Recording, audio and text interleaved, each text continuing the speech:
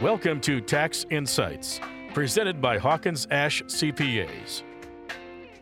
Good morning, listeners, and welcome back to Tax Insight here on WOMT every week with Jeff from Hawkins Ash. Jeff, good morning, sir. Good morning, Terry. How are you?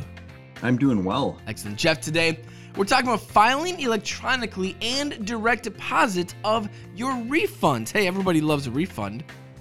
You're not kidding. So, there has been a lot of discussion about the issues that the IRS is having with their backlog and their staffing. And although they have started processing returns, they're warning people that it's going to be a rocky season. So anything that the taxpayers can do to help themselves will make their lives easier, and they'll be able to get their refunds in the quickest way possible. All right, so let's start talking about it. What can people do? The biggest thing by far is just to make sure your returns are accurate. Don't file those returns until you get all the information that you need. Some people like to estimate some of their information and then just send it to the IRS so they get the refund quicker. You shouldn't. Wait for all that information to come. And this means waiting for, the IRS letters on the stimulus checks that you received in, early part of 2021. And also the letter saying how much you got for your advanced child tax credit. We talked about that a couple weeks ago. Now, the IRS has said that they will reconcile these amounts to the tax return and make any changes where necessary. But if they have to actually reconcile it and make changes to your return, it's going to delay your refund.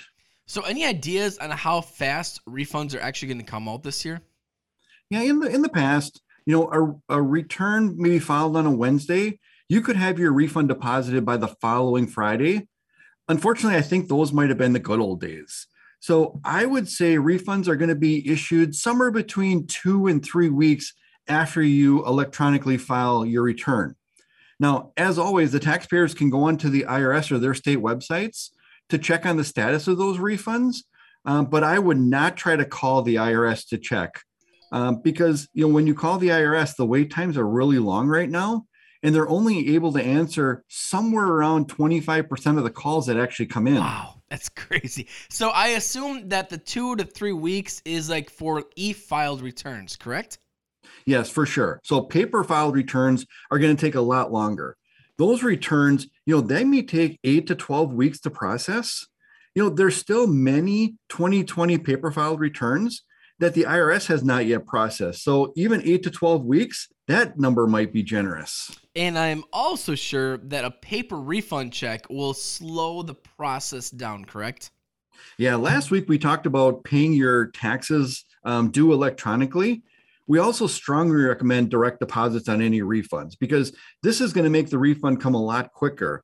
If the IRS has to actually process a paper check, it definitely slows down the process. Jeff, last question here because time is running out here on today's program, but the steps to get your refund in the fastest time possible, what do we have to do? So just make sure that your return is accurate, you use e-file, and the refund is direct deposited right into your account. All right, simple enough, my friend. Jeff, how do listeners connect with the team at Hawkins Ash?